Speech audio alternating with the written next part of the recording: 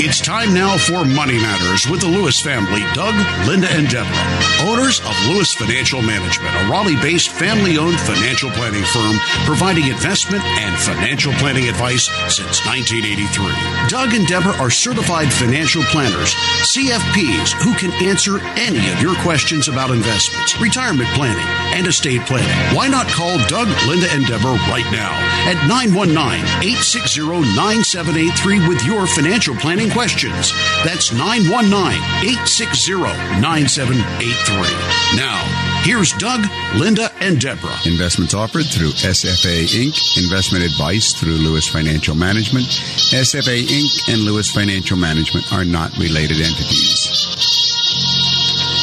And we are the Lewis family, ready to answer your questions tonight. This is Linda Lewis, and thank you for joining us on Money Matters on News Radio 680 WPTF. And I'm Doug Lewis, certified financial planner.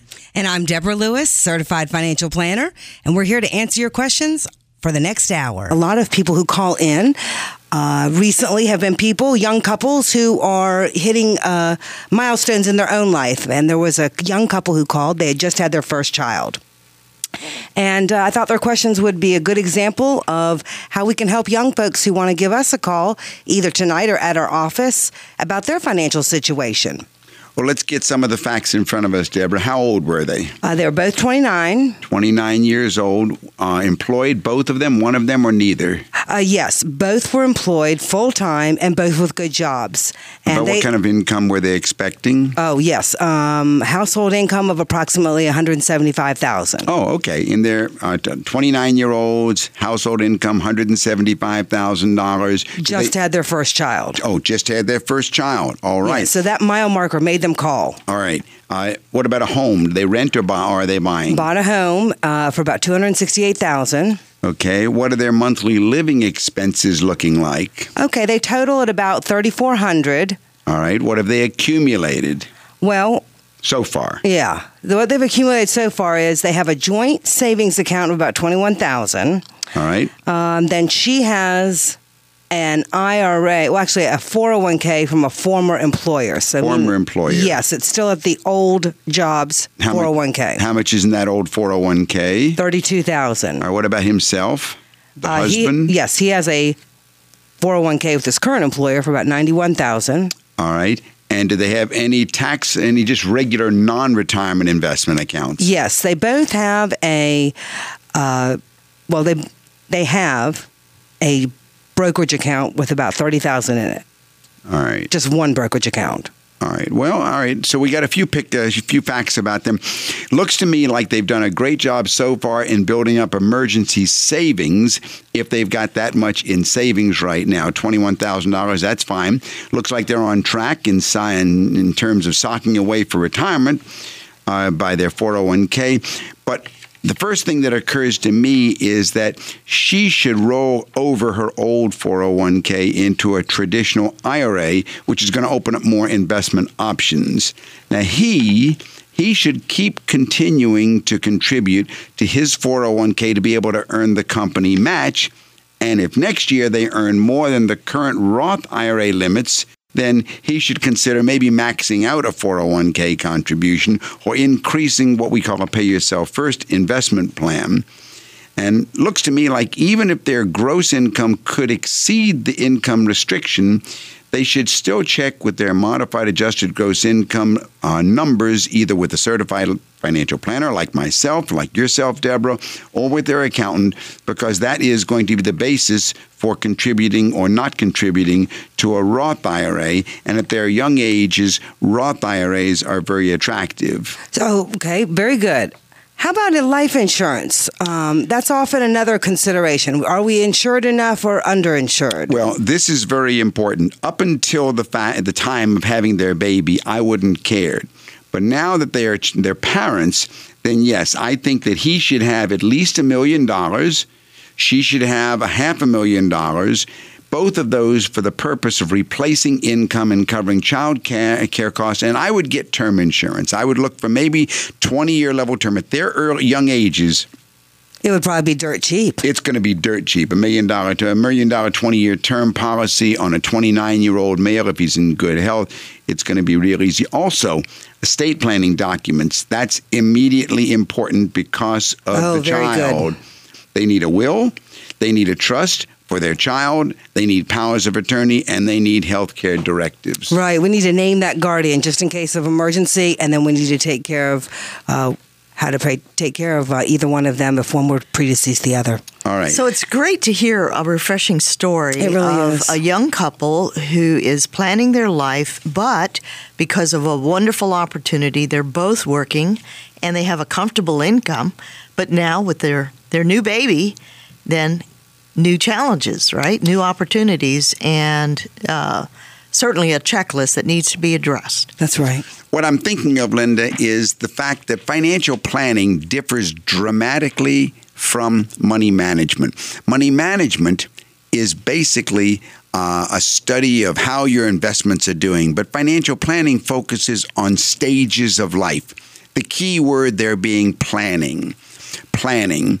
Now, you don't plan with money management, but planning is financial.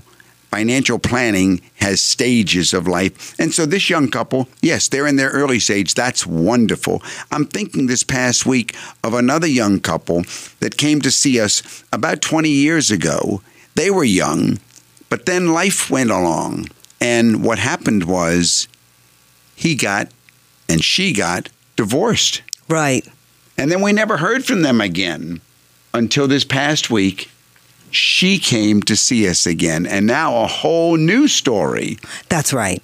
So here was a young couple who had begun financial planning together, and as life does, it played them a blow, and their marriage didn't make it. But of the two, she had kept her financial habits so strong and so diligent, keeping that alive. All of the things that we had told the two of them to do in the way of planning. True. Many years ago. He did not follow. She did. Their divorce came. New stage of life. All these years later, she comes to see us again. We had not seen her in so many years, and it was a joy to start her on a new life stage with the same financial habits and the same attitude that we need to be planning. Now, not planning for that stage. That's right. Planning for this new stage as a divorcee, looking at her life in front of her. And I would say the real next stage was pre-retirement planning. That's exactly what it was for her. 20 years later, you had gone from I'm a young person and wanting to accumulate as much as I can to I'm a middle-aged person who would like to be as best suited as I can for pre-retirement and retirement planning so that I'm financially independent. You're listening to Money Matters with the Lewises on News Radio 680 WPTF. This is Deborah Lewis of Lewis Financial Management. Call us at 919-872-7000 to speak about your situation and to set up an appointment. 919-872-7000. Okay, let's take Paul's call. Paul, Doug Lewis, Certified Financial Planner. How can I help you? I had a question on retirement. Planning to retire in a couple years. All right. How old are you? 54. You're 54. Okay. And plan to build a new home. The question is, when I go into retirement, should I pay cash for the home or should I finance it? And my thinking is to finance it and keep my expenditures low and keep my money invested. But I wondered what you would advise. Well, very often we recommend that, but then so lots of times we don't. Let me see what your picture looks like. You're 54. What's your income right now? $85,000. Income's 85. You say we, so I presume you're married. Yes. Is your wife working? Yes. All right, and what's her income? $25,000. All right, so you got about a combined 110. 110 combined. Then, what does your present investment portfolio look like outside of the retirement?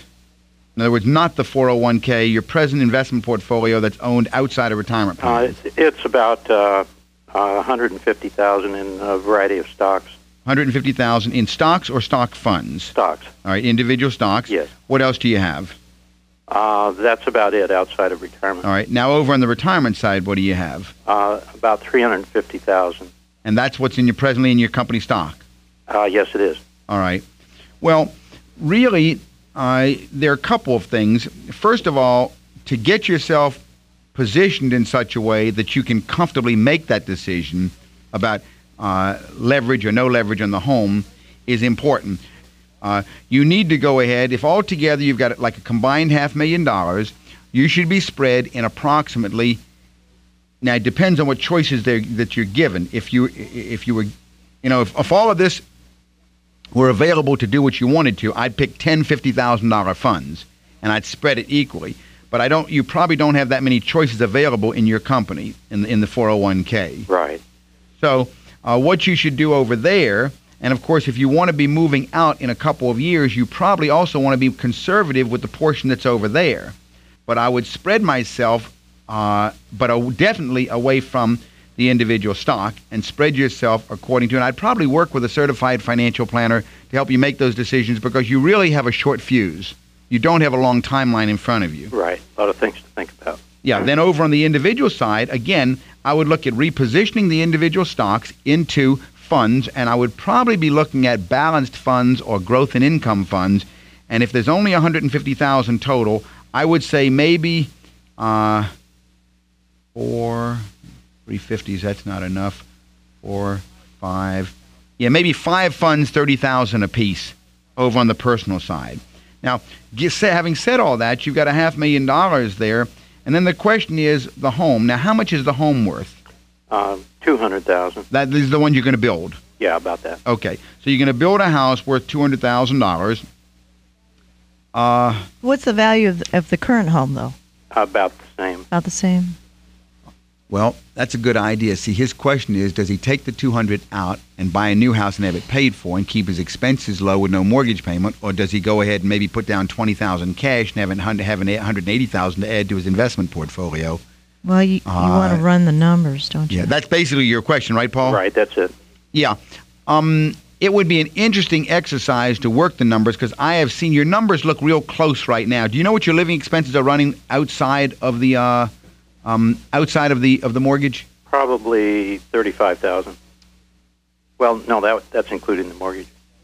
Mm-hmm.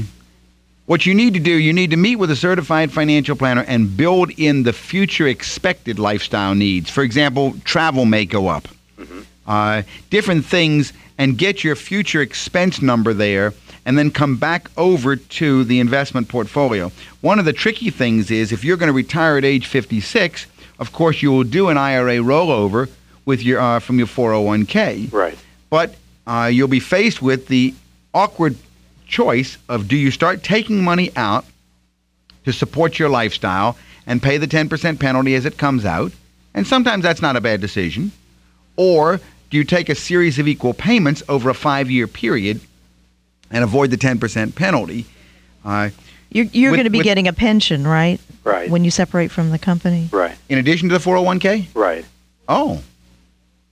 Will your wife continue to work? For a while, yes. For a while, yeah. Oh, well, then he won't have to. Yeah.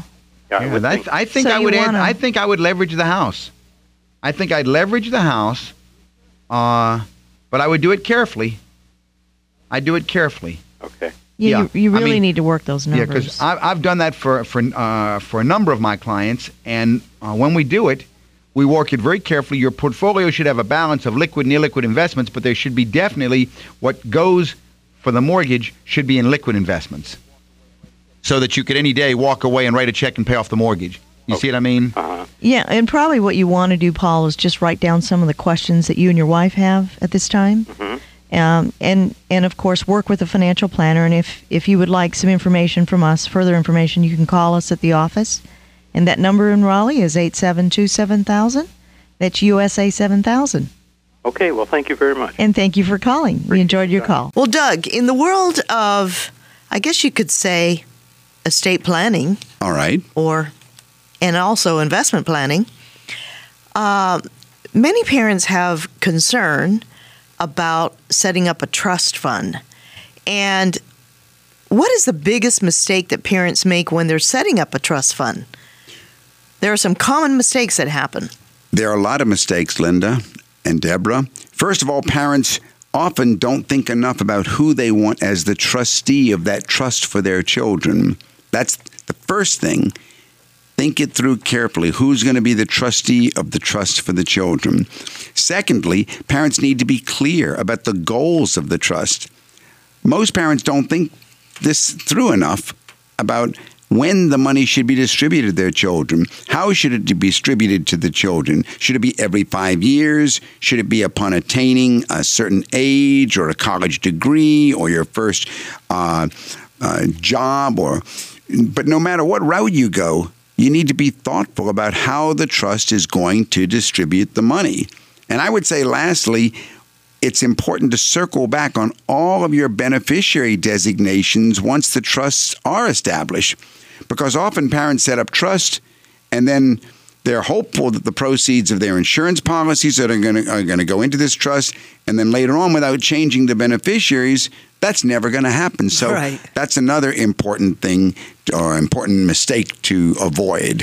And a real mistake, I would say, so often is letting the sibling be the trustee of another sibling's trust. There's nothing like having to ask your brother or sister for money later on to rekindle old smoldering grudges. So I would say with regard to the trustee, that is crucial, Linda. And there certainly are some little mistakes that one needs to look at, right, Doug? There are other little mistakes. There's no doubt about it. You got to be extremely sure that you're ensuring all of the beneficiary, trustee, trust ownership information, that it's thought through not only carefully and correctly, but kept up to date. Because the consequences of not keeping it up to date can sometimes be really significant. There needs to be considerable thought put into whom the trust is designed to benefit. It may not be as simple as you originally thought it through. It also might make sense to designate the trust as the beneficiary if there are assets intended to be shared equally among your children or your heirs. And, even if you don't have a trust, regularly checking on the beneficiary information on a will or life insurance policy or brokerage statements, that's really important. These are some of the little mistakes that happen. And, of course, in our office, practicing financial planning, we are always coming back to looking at these items. And it's important, isn't it, to if you're the advisor, then you're going to be working in tandem with the estate professional that has drawn up the will or the trust, and make sure that if it needs updating, write down your questions and work with a certified financial planner. Call us at Lewis Financial Management in Raleigh. Our number is 919-872-7000. That's 919-USA-7000. We'll be happy to review your estate documents and see if you're on track with how you want things to go, if you should get disabled or deceased. And it's funny because there are so many circumstances where we have been meeting with a client and literally asking them the question, have you checked the IRA beneficiary designation form? Have you checked or updated the insurance policies? And they'll look at each other and they'll look at us and they'll go, oh my gosh, I think an ex-spouse is still on there. Isn't that something? Or I haven't thought about that in years. I really would like to know. Or, how do I get information about my 401k? Mm-hmm. Or so many times it's just estate planning can be, let's check the documents, let's check the beneficiary forms, let's make sure all of these things are in good order, because if they aren't, they could really cause complications after when you don't want to deal with them. If you need help, call me, Deborah Lewis, 919-872-7000. 919-872-7000. Tom's call. Tom, how can I help you? So we're looking at the possibility of buying some property at the coast as an investment, also as a place to spend a couple of weeks during the year on vacation. And I wanted to find out what your thoughts are. After coming up with a big bag of money for a down payment, we were thinking about possibly looking at an adjustable rate mortgage, and wanted to find out is that something that you'd warn against? Do banks even entertain ARMs on a second home? And just your overall thoughts on how we might go about getting ourselves qualified. And would you basically think much of the ARM at all? Well, tell me, how old are you, Tom? 32. You're 32, and you married or single? Married. Married. Any children? No kids. No kids. Got a dog in the back seat. Dog in the back seat. Both you and your wife working? Yes, sir. Qualifies you as dinks. Dual income, no kids. Pardon me? Dinks, dual income, no kids. You got it. All right. The dog doesn't earn, right? Right. Okay. Now, what's your income, Tom? Combined, probably $120,000. All right. And how does it break out between husband and wife approximately? 90-30. All right. And I guess you're the 90 and the wife's a 30. Yes, sir. Okay. Now, what does the investment portfolio look like right now that you own? Maybe between company stock and personal stocks, I'd say $20,000. All right. Now, your company stock, that's in a retirement plan, an ESOP program? I think it's in a SEP account. Does that sound right? No, you couldn't do that in an IRA SEP. You might do it through an ESOP. That's ESOP if you're thinking of the S. Okay. Or it could be an SOP, stock option plan. All right. Yeah. But you think there's about $20,000 there? Yes, sir. All right. What about, and you said you've got some 401k money? Right. All right. About how much is in the 401k? Maybe 10. All right. Now, those are retirement plan assets, and of course, since you're 32, you can't access them. What do you have in non-retirement investments? I'd say another 8 to 10. And is that in, what kind of investments do you have that in? Stock. All right, you've got that in personal and individual stock. Yes, sir. All right, you've got maybe another 8,000 there, I'll say. Is that all your investments? Yes, sir.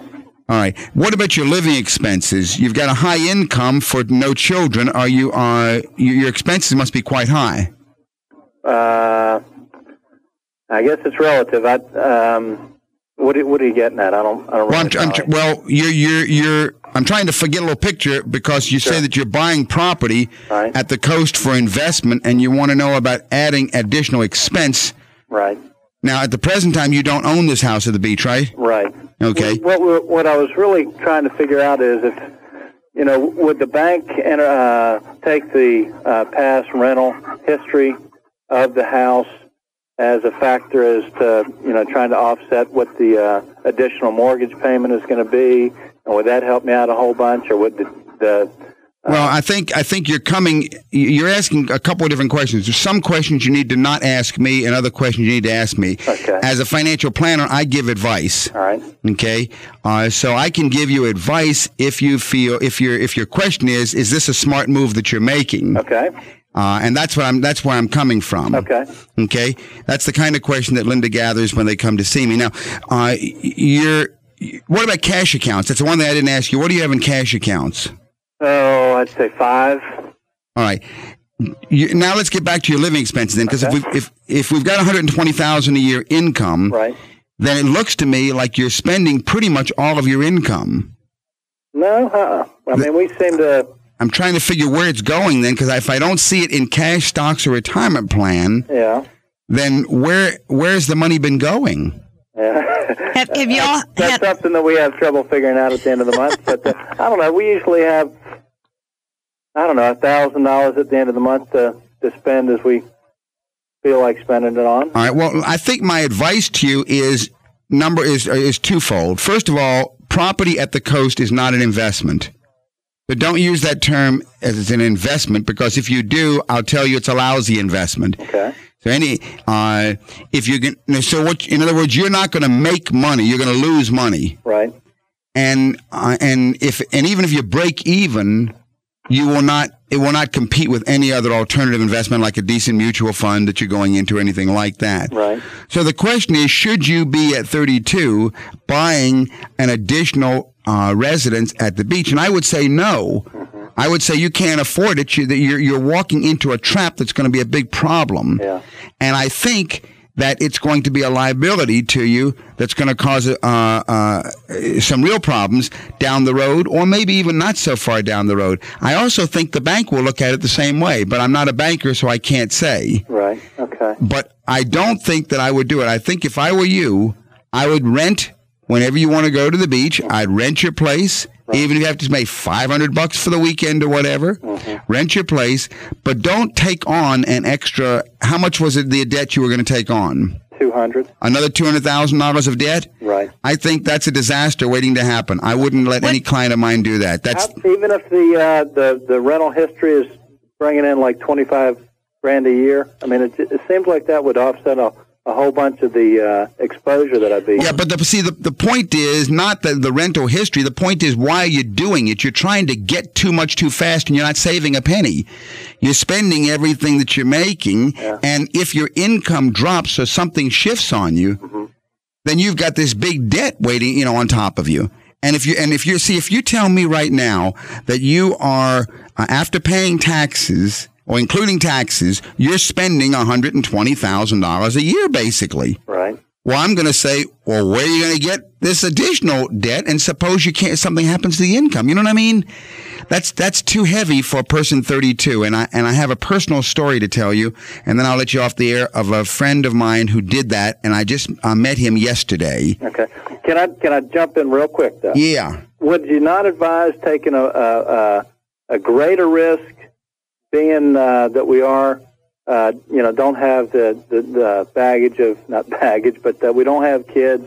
If we do go with the higher risk, this would be the time to do it, not when I've got 4 kids. Yes, but the type of risk would be in high-risk liquid investments. I would go to aggressive mutual funds which have the opportunity maybe in a given year to give you a 40% return. I got you. Where you can go ahead and compound. The problem with real estate is it does not compound. Right. It's an illiquid investment, and its value increase, if there is any, is always on paper. You can't walk away tomorrow. You can't compound the return. I see.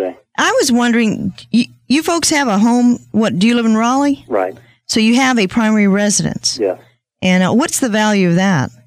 I'd say it's 190, 195, based on sales on our street this year. So you're talking about taking another mortgage of $200,000. Correct. And how much were you guys going to put down on it? Probably 10%.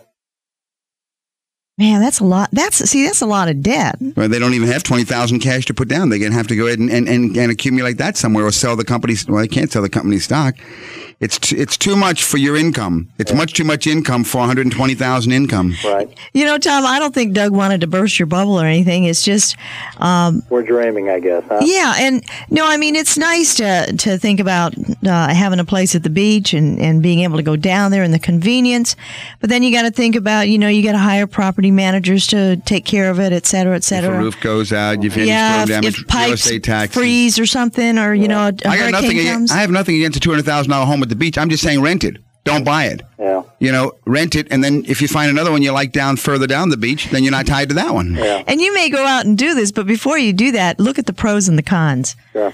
Because you don't want to just stretch yourself to the point where it's going to be a nightmare down the road. Any more questions, give me a call at the office, and I'll go over your specific numbers if you want. My number at the office during the week is 872-7000, 872-7000, and you can speak to Linda. But we wish you well. Okay, thanks for your help. All right, take care. Well, Doug, another area that is often a question that's raised many times in our office is when it comes to retirement planning, most people are focused and may have questions about the possibility of them outliving their assets. So you, as an experienced and seasoned financial planner, how do you know, how do you help clients know whether or not they have enough to give away while they're alive, or that they might need to keep it to the end so they don't outlive their assets? The worry about that does not touch many people. But in my practice, what we do, as you know, is a conservative retirement projection for clients using worst-case scenarios. So if inflation is higher than we expect, if our living expenses are inflating, but we have a need that we can see throughout the years, we're going to project what we might need to take from the different portfolios. Yeah, the matter of giving versus spending. Okay. If giving is part of the lifestyle, that's important for us to know. After we have done all of those types of analyses and stress testing, which we do, for our financial planning clients right now, we do this twice a year automatically. Only then do we address the other issues, which are more subjective. There's the matter of the fear. How do we deal with this matter of fear of a stock market crash? And finally, we have to address what risks the clients may have besides a market correction. Maybe it's something with regard to their children. Maybe there's a new liability that's arisen. After all of that, and we've run all these analyses, only then do we go ahead and look at the other issues, the tax benefits, the emotional issues. And if they're able to do so, then sure, let's go ahead and give away as much as they want to give. But it needs to be, it always differs on a case-by-case basis. I'm thinking of a client I met with last week, and the very issue came up about living expenses, and the client looked at me and said, you know, I think I'm giving too much, aren't I? Yes, I recall that. Do you remember that? I do. Do you remember that? After a lifetime of giving, there became a point when they realized that they might be hurting their themselves. future. They said, and I remember the way she said it. She said, well, I've given to blank, blank, blank, blank, blank church lots and lots and lots through all these years. I think I can slow down now. Right. Well, and I agree with you all that you need to look at what are your expenses now and what are your needs. And as you get older, there may be the need to take care of us because it may be that your medical needs have changed and are taking the first place in your financial issues.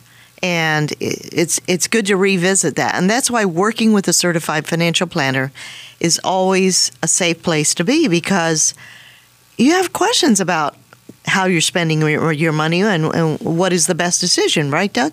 You're right, Linda. And I'm thinking on the other end of the equation, the ones like some of our clients that have very large portfolios. Well, very often there's a way to have it put into the estate documents that X amount is going to go to my heirs or to my children's trust or whatever, and then the rest will go into a perpetual charitable foundation to benefit all aspects of charity, such as the American Heart Association or the Triangle Heart Walk that we did today. But you have to put it all into perspective, and once it's done with all the different analyses, then the client can have the comfort of knowing what is the proper balance of not leaving too much money behind and at the same time taking care of all of my own retirement needs. Call us at Lewis Financial Management in Raleigh, and we would be happy to set up an appointment with you to review your portfolio or your current financial planning situation. And we can make an appointment with you. Call us at 919-872-7000. That's 919-USA-7000 in Raleigh, North Carolina. You're listening to Money Matters with the Lewises on News Radio 680 WPTF. Ken, you there? This is Doug Lewis, Certified Financial Planner. How can I help you? Hi, Doug. I've heard constantly about tax-free real estate transfers. Right. I wonder if you could explain about that a little bit. How old are you, Ken? 50. You're 50 years old, married or single? Single. You're single. And do you have any idea what your living expenses are running? No, I don't. How about your income? I don't know if I want to go into it. Maybe you could just explain what the procedure is, and that would be helpful to me. You move one piece of real estate from yourself over to another individual. You instead of buying and selling directly, you use a third-party exchanger so that you don't take constructive receipt of the money. And then your money that you're going to get goes back to another individual, and that other individual turns around and gets the money and instead gives you the second piece of real estate. So you end up with another piece of real estate instead of your first piece of real estate.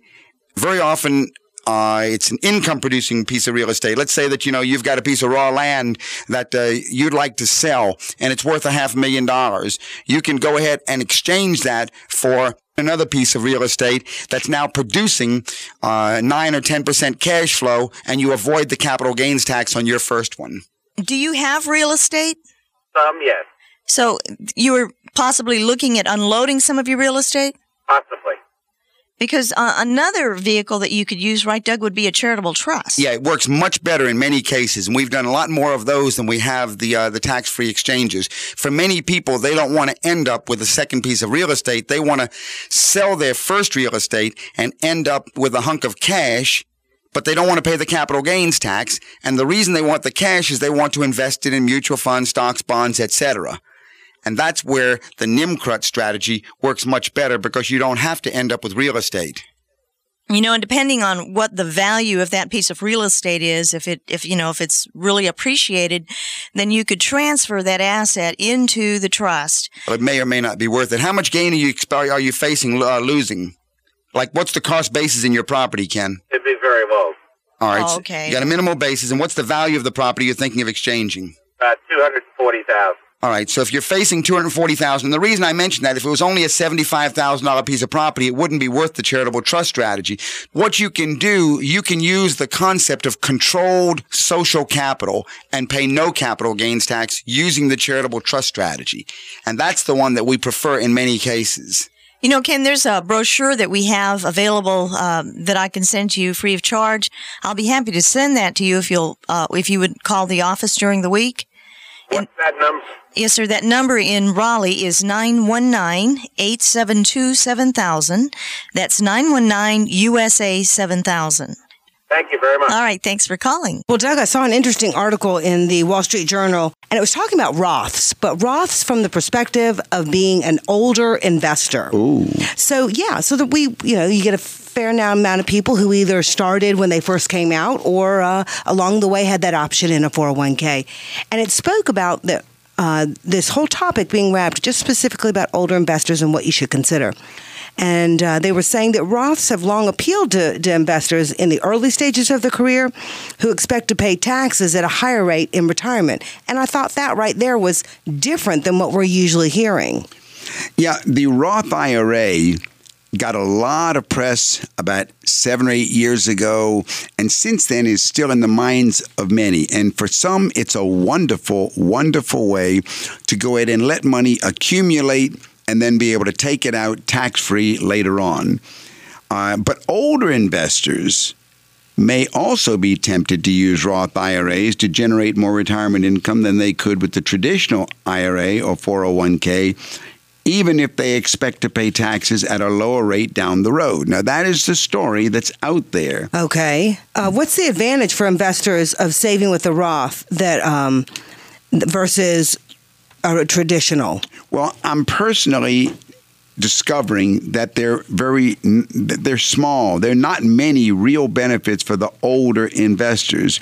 You see, Roths are essentially mirror versions of traditional IRAs and 401ks.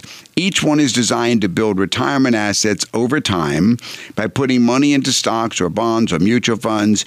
And then with the traditional IRA or the 401k, you get a tax deduction up front. You invest pre-tax dollars.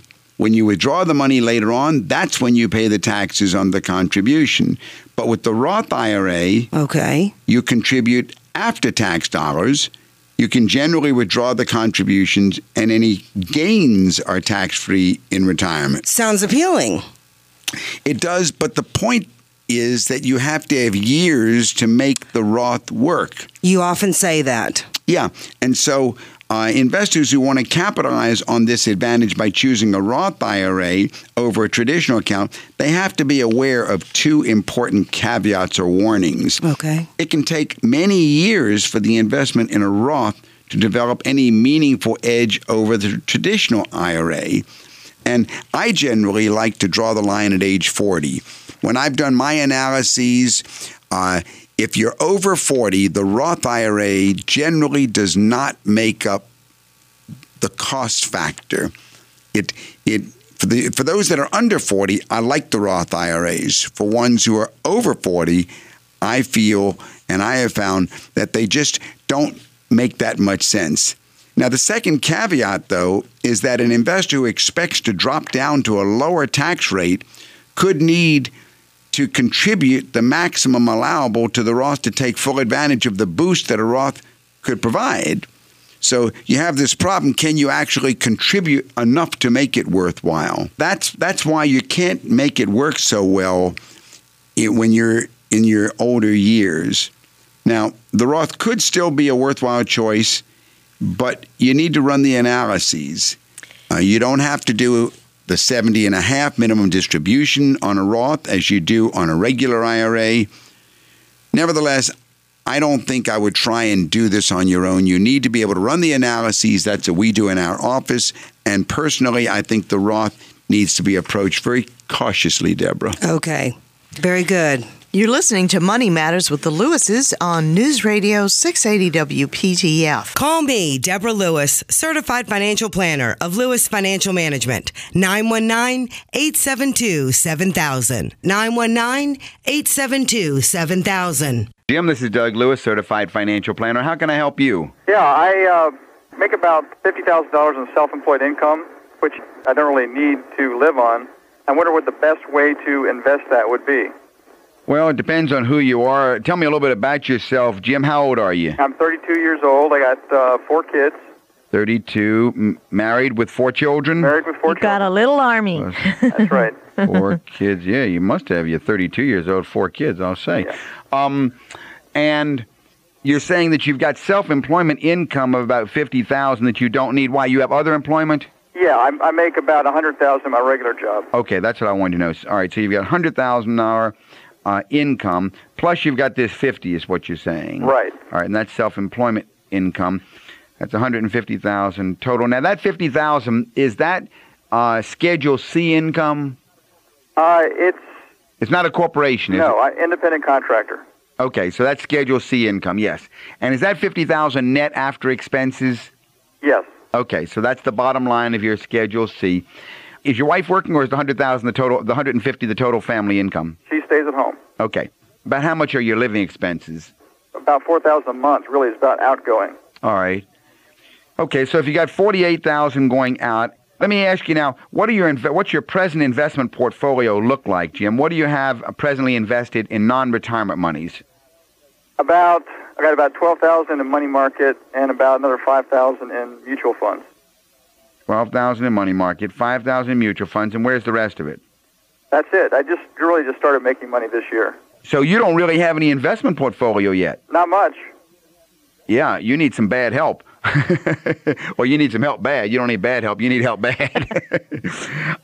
Can he set up a SEP IRA? He can do a number of things. He can do a number of things. First of all, you can set up a SEP IRA, and that's right. That will go ahead and be tax deductible. That will reduce your income tax. And we can go ahead and select a mutual fund for that to go into inside a SEP. And if you're only 32 years old, you could probably use either an international fund or an aggressive growth fund or a small cap fund.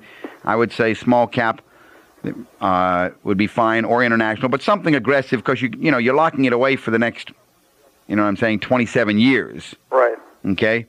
And then you can keep doing that every year. Then the rest of it, you should meet with a financial planner and do 3 things. The first, you want to have an analysis of your living expenses, either come prepared or get help, because you need to establish what we call a pay yourself first plan on a monthly basis, maybe at the rate of, say, $5,000 a month. Okay. Now, when you start putting that $5,000 a month into some growth vehicle, whether it be a growth and income fund or a growth fund or a balanced fund, but you will find that because you're so young, you have an enormous wealth accumulation potential here. But you need to start it and get it happening on automatic pilot. When we do when we do these in our office for our clients, we go through the analysis to determine with the client how much there actually is available on a regular monthly basis. And then the client goes ahead with the help of the planner and selects a vehicle, a mutual fund, and starts the draft from their checking account over to that mutual fund, but retains telephone control over it. So he can adjust it down or up, down or up. You see what I'm saying? Yep. What that does for you is that lets you have the better opportunity of, if the market takes a drop at the time that you're going in that particular month, you'll actually buy more than you would have if you had tried it the other way. So over time, that's called dollar cost averaging. And over time, you will accumulate more that way than trying to guess the right way and wait and hold it. You see what I'm saying? Yeah. That's the second thing you should do. You should set up a pay yourself first plan. Now, the third thing you should do is you should, with the help of a planner, develop what's called an asset allocation pattern. An asset allocation pattern is one that looks at, over the next 5 years or 10 years, how much is your ability to accumulate, and how it should be balanced and spread in different types of investments. So all your eggs aren't in any one basket. I'd maybe with your $50,000, I'd pick a $20,000 growth in income fund and a $20,000 balanced fund and a $10,000 growth fund, and then let your $6,000 a month be going into that third fund until it reaches the 20, and then shift to the next fund and keep building it that way. If, on the other hand, we'd have a different income story, we got to approach it differently. But I wouldn't try and just select the fund outside of the whole total picture. Yeah, Jim, what would be helpful is if you would write your questions down. And if we can be of more assistance to you, you can call me at the office during the week. Okay. And the number in Raleigh is 919-872-7000. That's USA 7000. Well, Doug, Linda, there is a conversation that many families find hard or difficult to get started. And it's this conversation about estates, wills, what's going to happen when mom and dad die. And for many parents, the idea of speaking to even their adult children about what's in their estate can be really unappealing. And a few parents want to dwell to begin with on their own mortality, which, can make them uncomfortable, but can also make their children uncomfortable. Yeah, the benefits of getting everything out in the open, on the other hand, can be enormous. Telling children ahead of time what to expect allows parents to explain their decisions. It also allows the children to plan their lives accordingly. Of course, that's going to prompt the parents sometimes to make wiser decisions about their wills, and there may be tax benefits in some cases. Okay, so full disclosure may not be right for every family, for many or a number of reasons.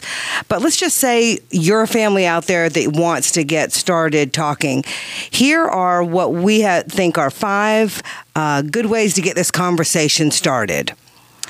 One, you'll have a chance to smooth over ruffled feathers in case there's that possibility. Yeah. I mean, and it's true. By getting it out in the open, you do have the chance to smooth over any ruffled feathers. Talking things out while the parents are alive may help soothe over what could be resentful later on. These are decisions that the parents can explain and share with their children about why they want things to happen a certain way during their lifetimes in their own words, and that, of course, can alleviate hurt feelings later on in the future. To some of our listeners, I know that for those that maybe have just gotten the news that they have an illness, and in some cases, a terminal illness, or at least a lifelong illness. Some folks get MS, or Lou Gehrig's, or lupus. And then it may, your health, or Parkinson's.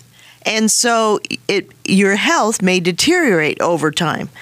And if you have young children, then you're more concerned. But also, if you have older children that maybe they're still college students, you want to have the conversation at one point, right, Doug? That's right. The conversation is important. It needs to be out there because of a lot of reasons. The first one, of course, is this matter of smoothing over ruffled feathers. But then there's also that you can save the children hassles and prevent mistakes. Yeah, and I think that's a big one, is that if you have this conversation with your adult children about what your intentions and your desires are, then they don't have to both grieve and figure out where the will document is. I mean, that's just an unnecessary timing. So parents should let their heirs know what to expect so they aren't left scrambling to pick up the pieces months or even years later. And this can be very, very the worst time possible to try and figure out where did mom and dad own things, keep documents that were important to us. Yeah, those are 2 of the reasons that you need to have the estate talk, smooth over possible ruffled feathers in the future, and save the hassles and the mistakes when the time comes. A third reason to have the talk is you can increase the quality of life of the parents. Just knowing that it's all taken care of, the quality of life in the parents just sometimes is so much better. There's value in taking the time to explain where to draw the line between tough love and practical assistance. When is the driver's license going to be taken away? Or when is the checkbook going to be taken away? In other words, when do you want it to happen? Have Yeah. this discussion ahead of time so that when the time comes, it's all been worked out. Yeah, that's a really big one. Just making it much more comfortable to have already had that conversation. A fourth reason to have the estate talk is the children may give you a better idea. And I really like this reason because there are so many examples.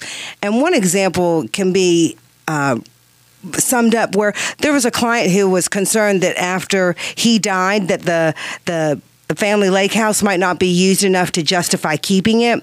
And so without discussing the matter with his children, the client included a provision in his estate plan that if the property were not used at least 125 days a year, that the trustee would be required to sell it. So his advisor had said, well, there's plenty of scenarios where that family or those family members might not meet that quota. You know, what if there's an illness or an overseas assignment? So fortunately, the father realized that he needed to discuss this with his children and really iron those details out. That's not uncommon, Deborah. I'm thinking of a number of times where I've had the estate talk with the clients, and he's talking about a specific piece of property that he thinks his kids are going to love to have family reunions in the future and everything. And I'm looking at the numbers and I'm realizing that's probably half of the value of the estate. Suppose, one of those kids wants their inheritance. They don't want to just have a beach property sitting there. They want their money. And all the headache of having to pay the property taxes and taking care of it when the next hurricane comes blowing So in. it needs to be discussed. You're right. And then, of course, the fifth thing or reason that you want to have this talk is that it can save taxes. Parents should consider the tax consequences of the wealth that they're going to pass on to their kids, especially in cases where maybe the children are already wealthy enough that they don't need the inheritance. Maybe we could set up a generation skipping trust to where the wealth passes directly to the grandchildren.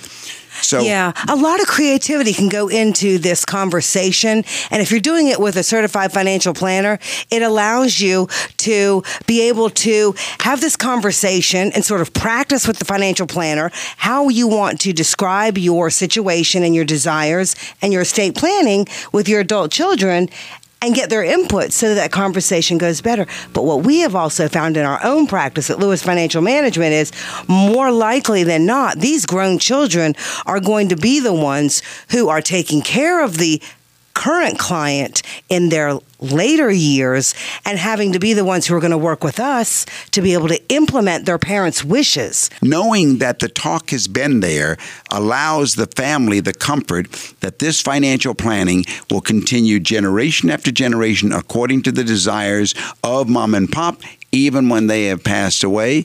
And on our end, we get the joy, right, Linda? We certainly do. Of helping them go generation after generation. Yes, sir. We had the explicit, I don't want to say pleasure, but it was precious this past week when you and I visited a client of ours who is terminally ill.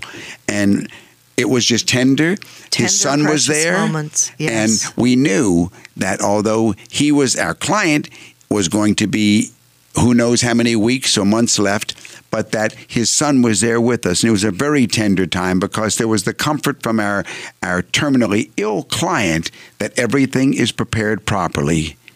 Right. Yes, the financial planning has been done. Definitely tender moments because in the world of financial planning, when we work with clients, we start from point A. And wherever our clients are, we're right there with them. That's right. And you work at different stages of life, from the beginning to the end. And thank you to our listeners. You're all very dear. And to all of our clients, you're all very dear. That's right. And it's been an emotional week, but it's been a good week. And so I think the most important thing now is keep making memories.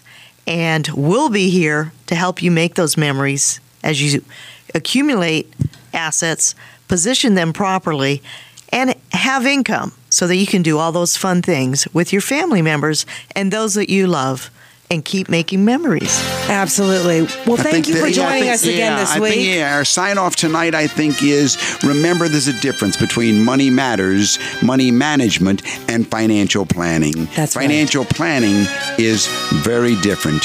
Yes, your money matters because your financial future is at stake.